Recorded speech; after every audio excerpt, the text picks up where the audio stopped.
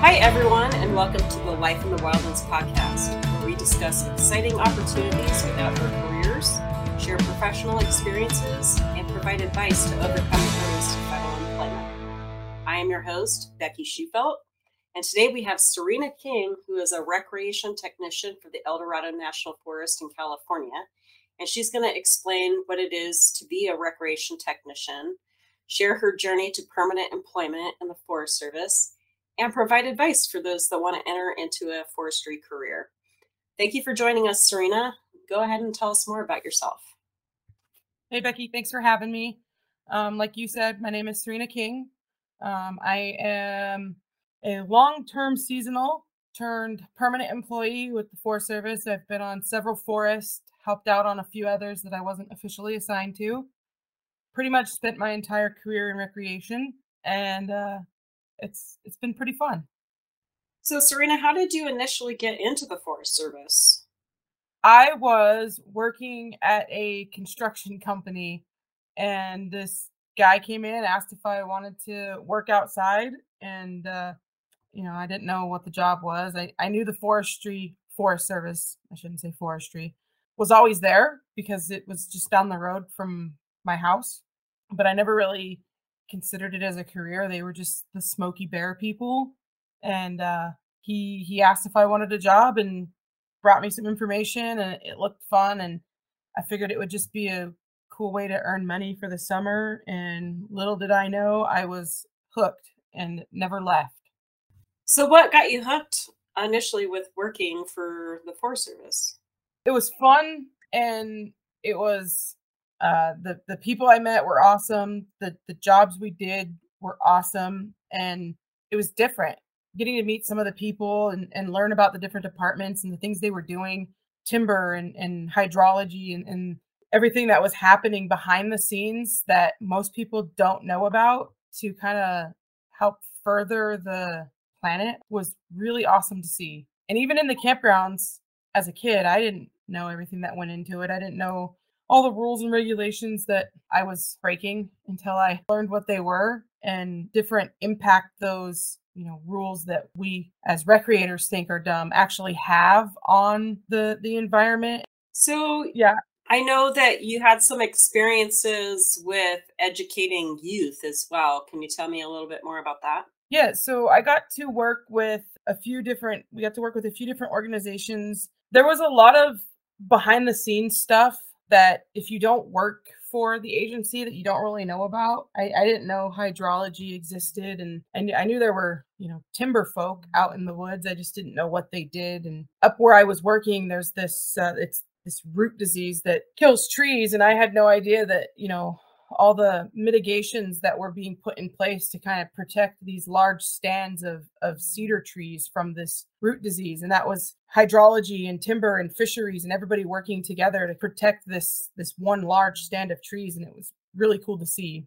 So that was one aspect of it. And then the other aspect was everybody thinks recreation's all fun and games, and it is, but a lot of it is education. A lot of people just don't know. I'll be the first to admit that before I started working here, there was a lot of stuff that I just didn't know about leave no trace and about campground management and the way to properly act at the rivers and different lakes and things. And one of the things I got to participate in, well, two of the things that I got to participate in my first year was the fishing derby at Fish Lake, which I had attended as a kid as a participant, but never got to see the behind the scenes part, which was really cool to learn about. And then we had the fish fair, which I also participated in when I was in school, but I got to go back and be a presenter and see the way that the kids were learning and learning about environmental science and things like that. And it was awesome. And that's kind of what got me hooked, was just seeing how a good foundation can build someone's environmental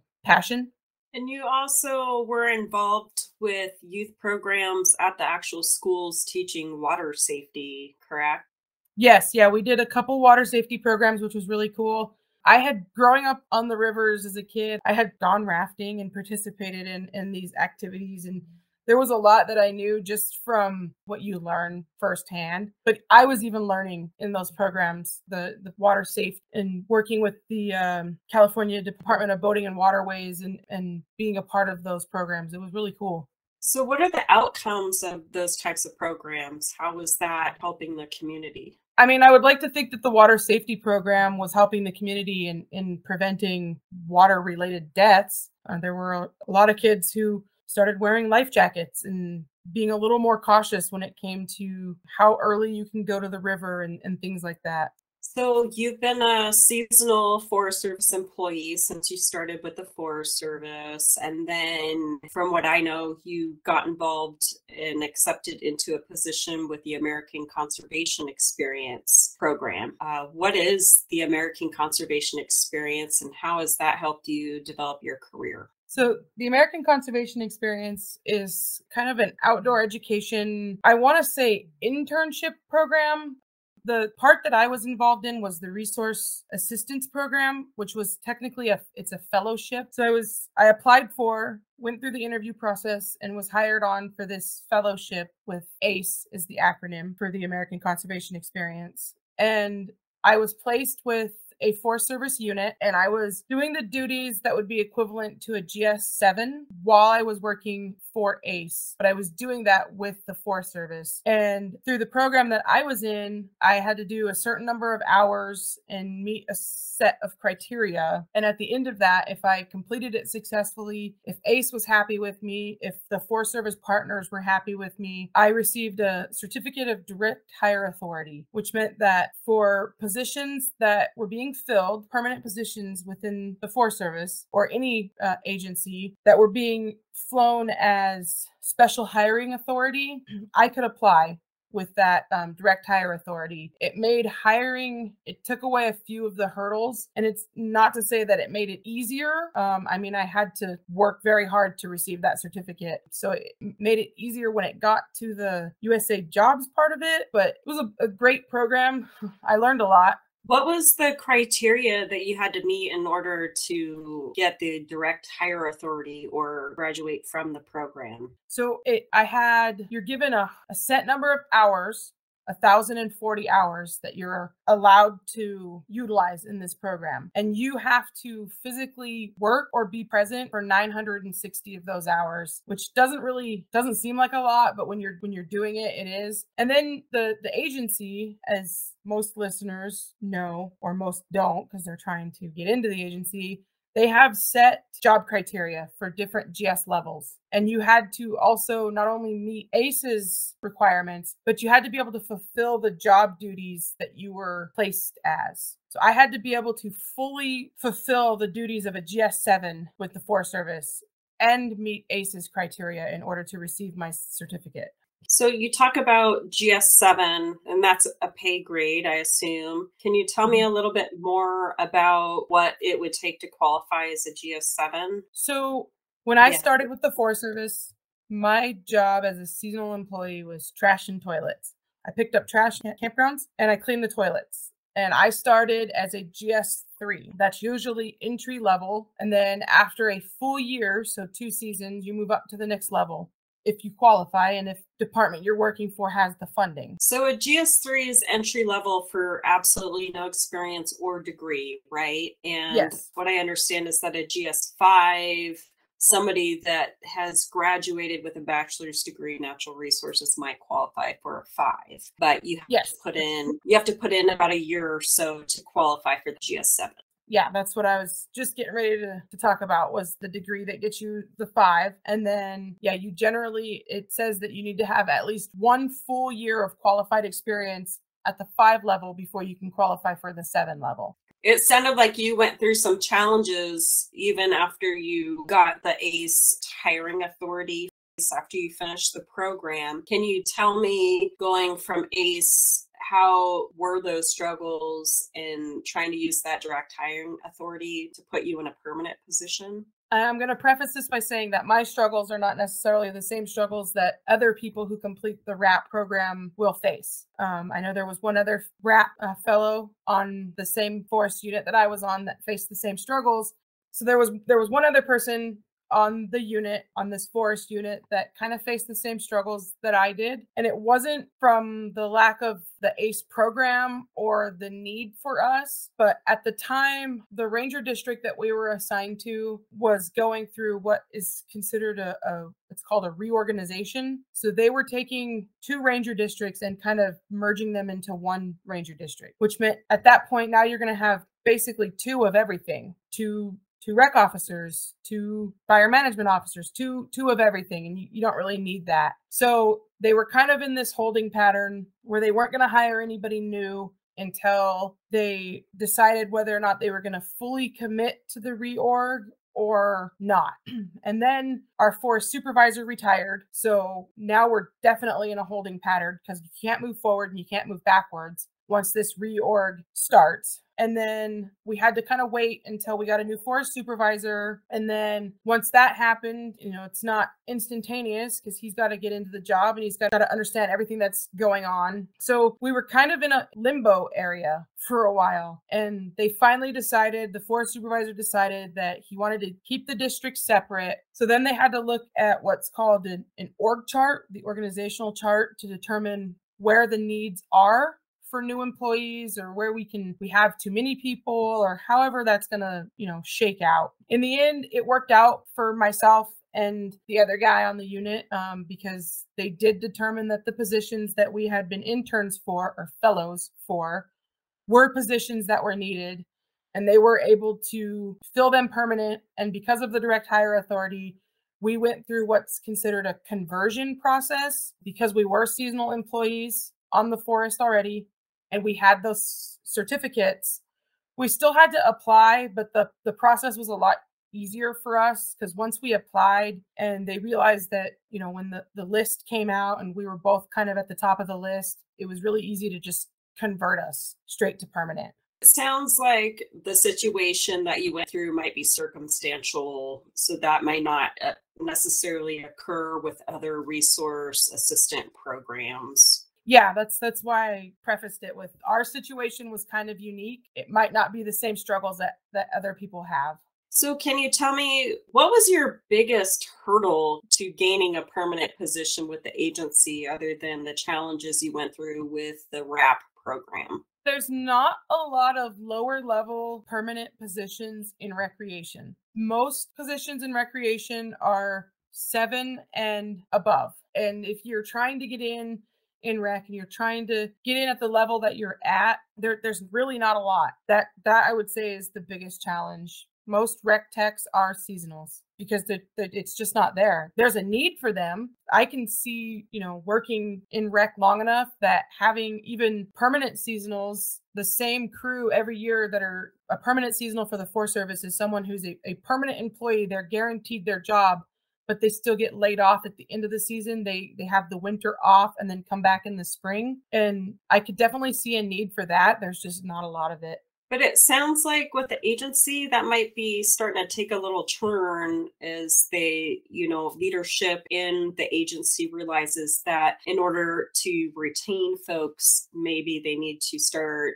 advertising some of these, what would have normally been temporary positions at a GS5 level, let's say, into permanent seasonal positions.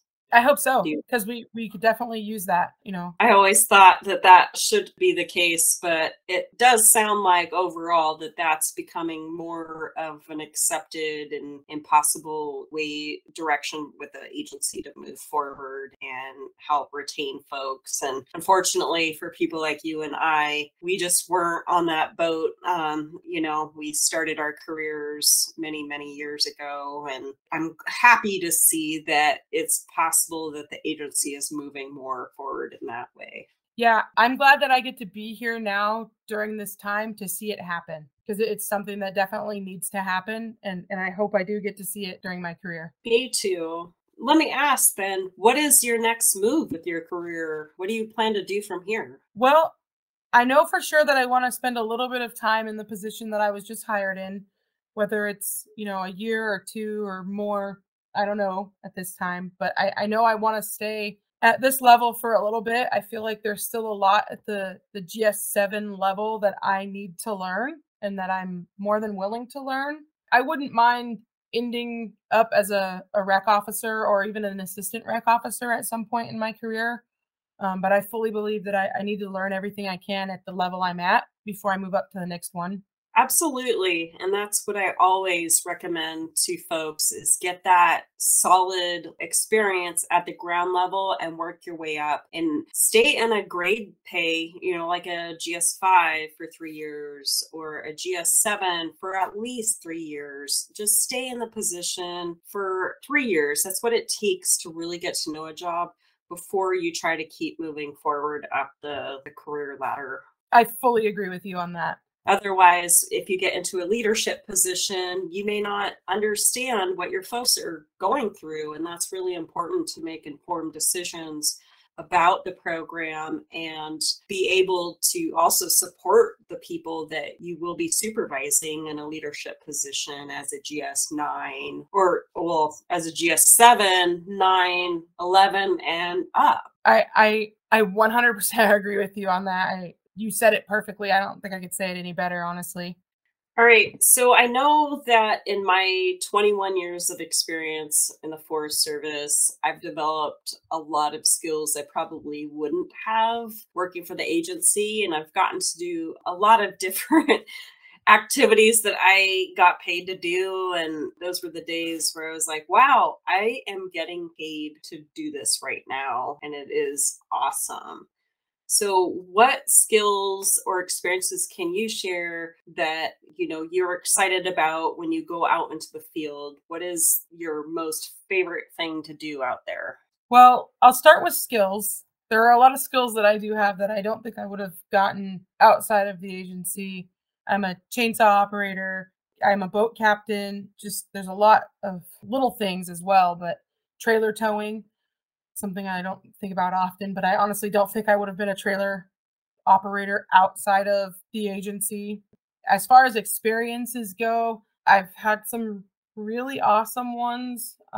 Few that come to mind. I got to ride a horse through the Marble Mountain Wilderness, which was pretty epic. If you've never been, I highly suggest going. That's something I know I never would have done outside of the agency. Oh, I got to work in a rainforest in Washington, which also something I don't think I ever would have done outside of the agency. But right now, kind of my favorite thing to do at my current position when I get to do it is being a boat captain. My district has 4 lakes, and you can operate a motorboat on 3 of them. And there's a lot of dispersed camping there along the different shorelines of the lake. And we also have a campground that's, basically hike in or boat in only. It's a 4-mile hike or a quick, 20-minute one-way boat ride. We've got composting toilets there, so we have to go out like once a week to take care of those. And we also go to the other lakes and clean up the far side of the shore that you can't drive to where people dispersed camp. And as the boat captain, there's now 2 of us. For a while there, it was only me. You obviously have to be on the boat, so that was pretty cool getting to go out at least once a week on the boat. That's my I can't believe I'm being paid to do this moment. So, you get paid to be a boat captain. You're driving a boat on a lake reservoir and you spend a lot of time doing that. So when you're actually out patrolling for these dispersed camping sites, what are you doing when you're out there? So we're still making public contacts. We pull up on the shore and we talk to people about pack it in, pack it out, leave no trace camping. We are in full uniform. We do take enforcement action when we do see people violating the CFRs, which is the Code of Federal Regulations.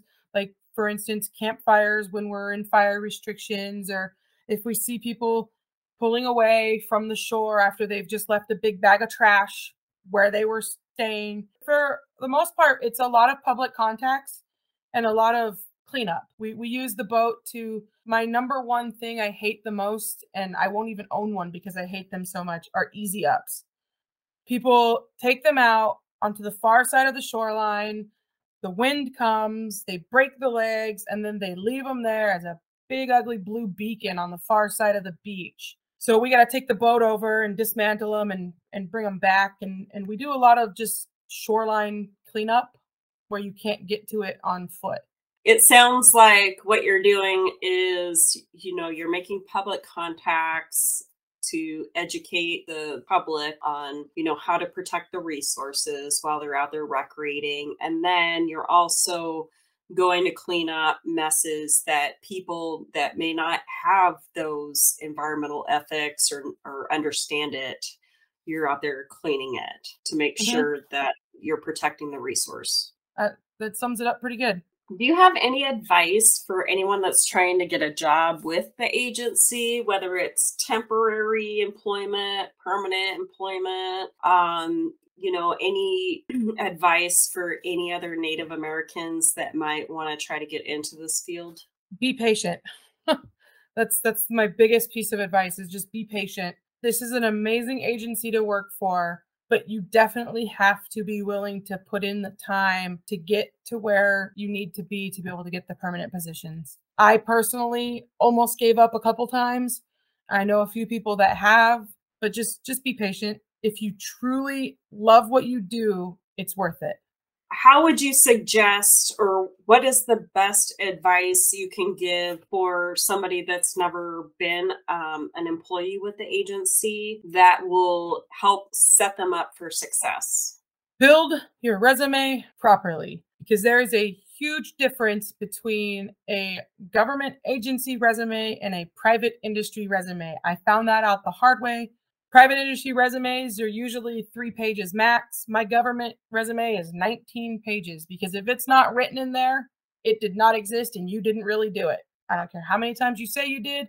You can say it till you're blue in the face, but if it's not on your resume, you didn't do it. So that would be my biggest piece of advice is to build a better resume. And if you don't know how, seek help. Personally, I suggest Life in the Wildlands. I mean, before Becky was Life in the Wildlands, I received help from her for my resume. I also suggest if you have the ability, seek out a mentor.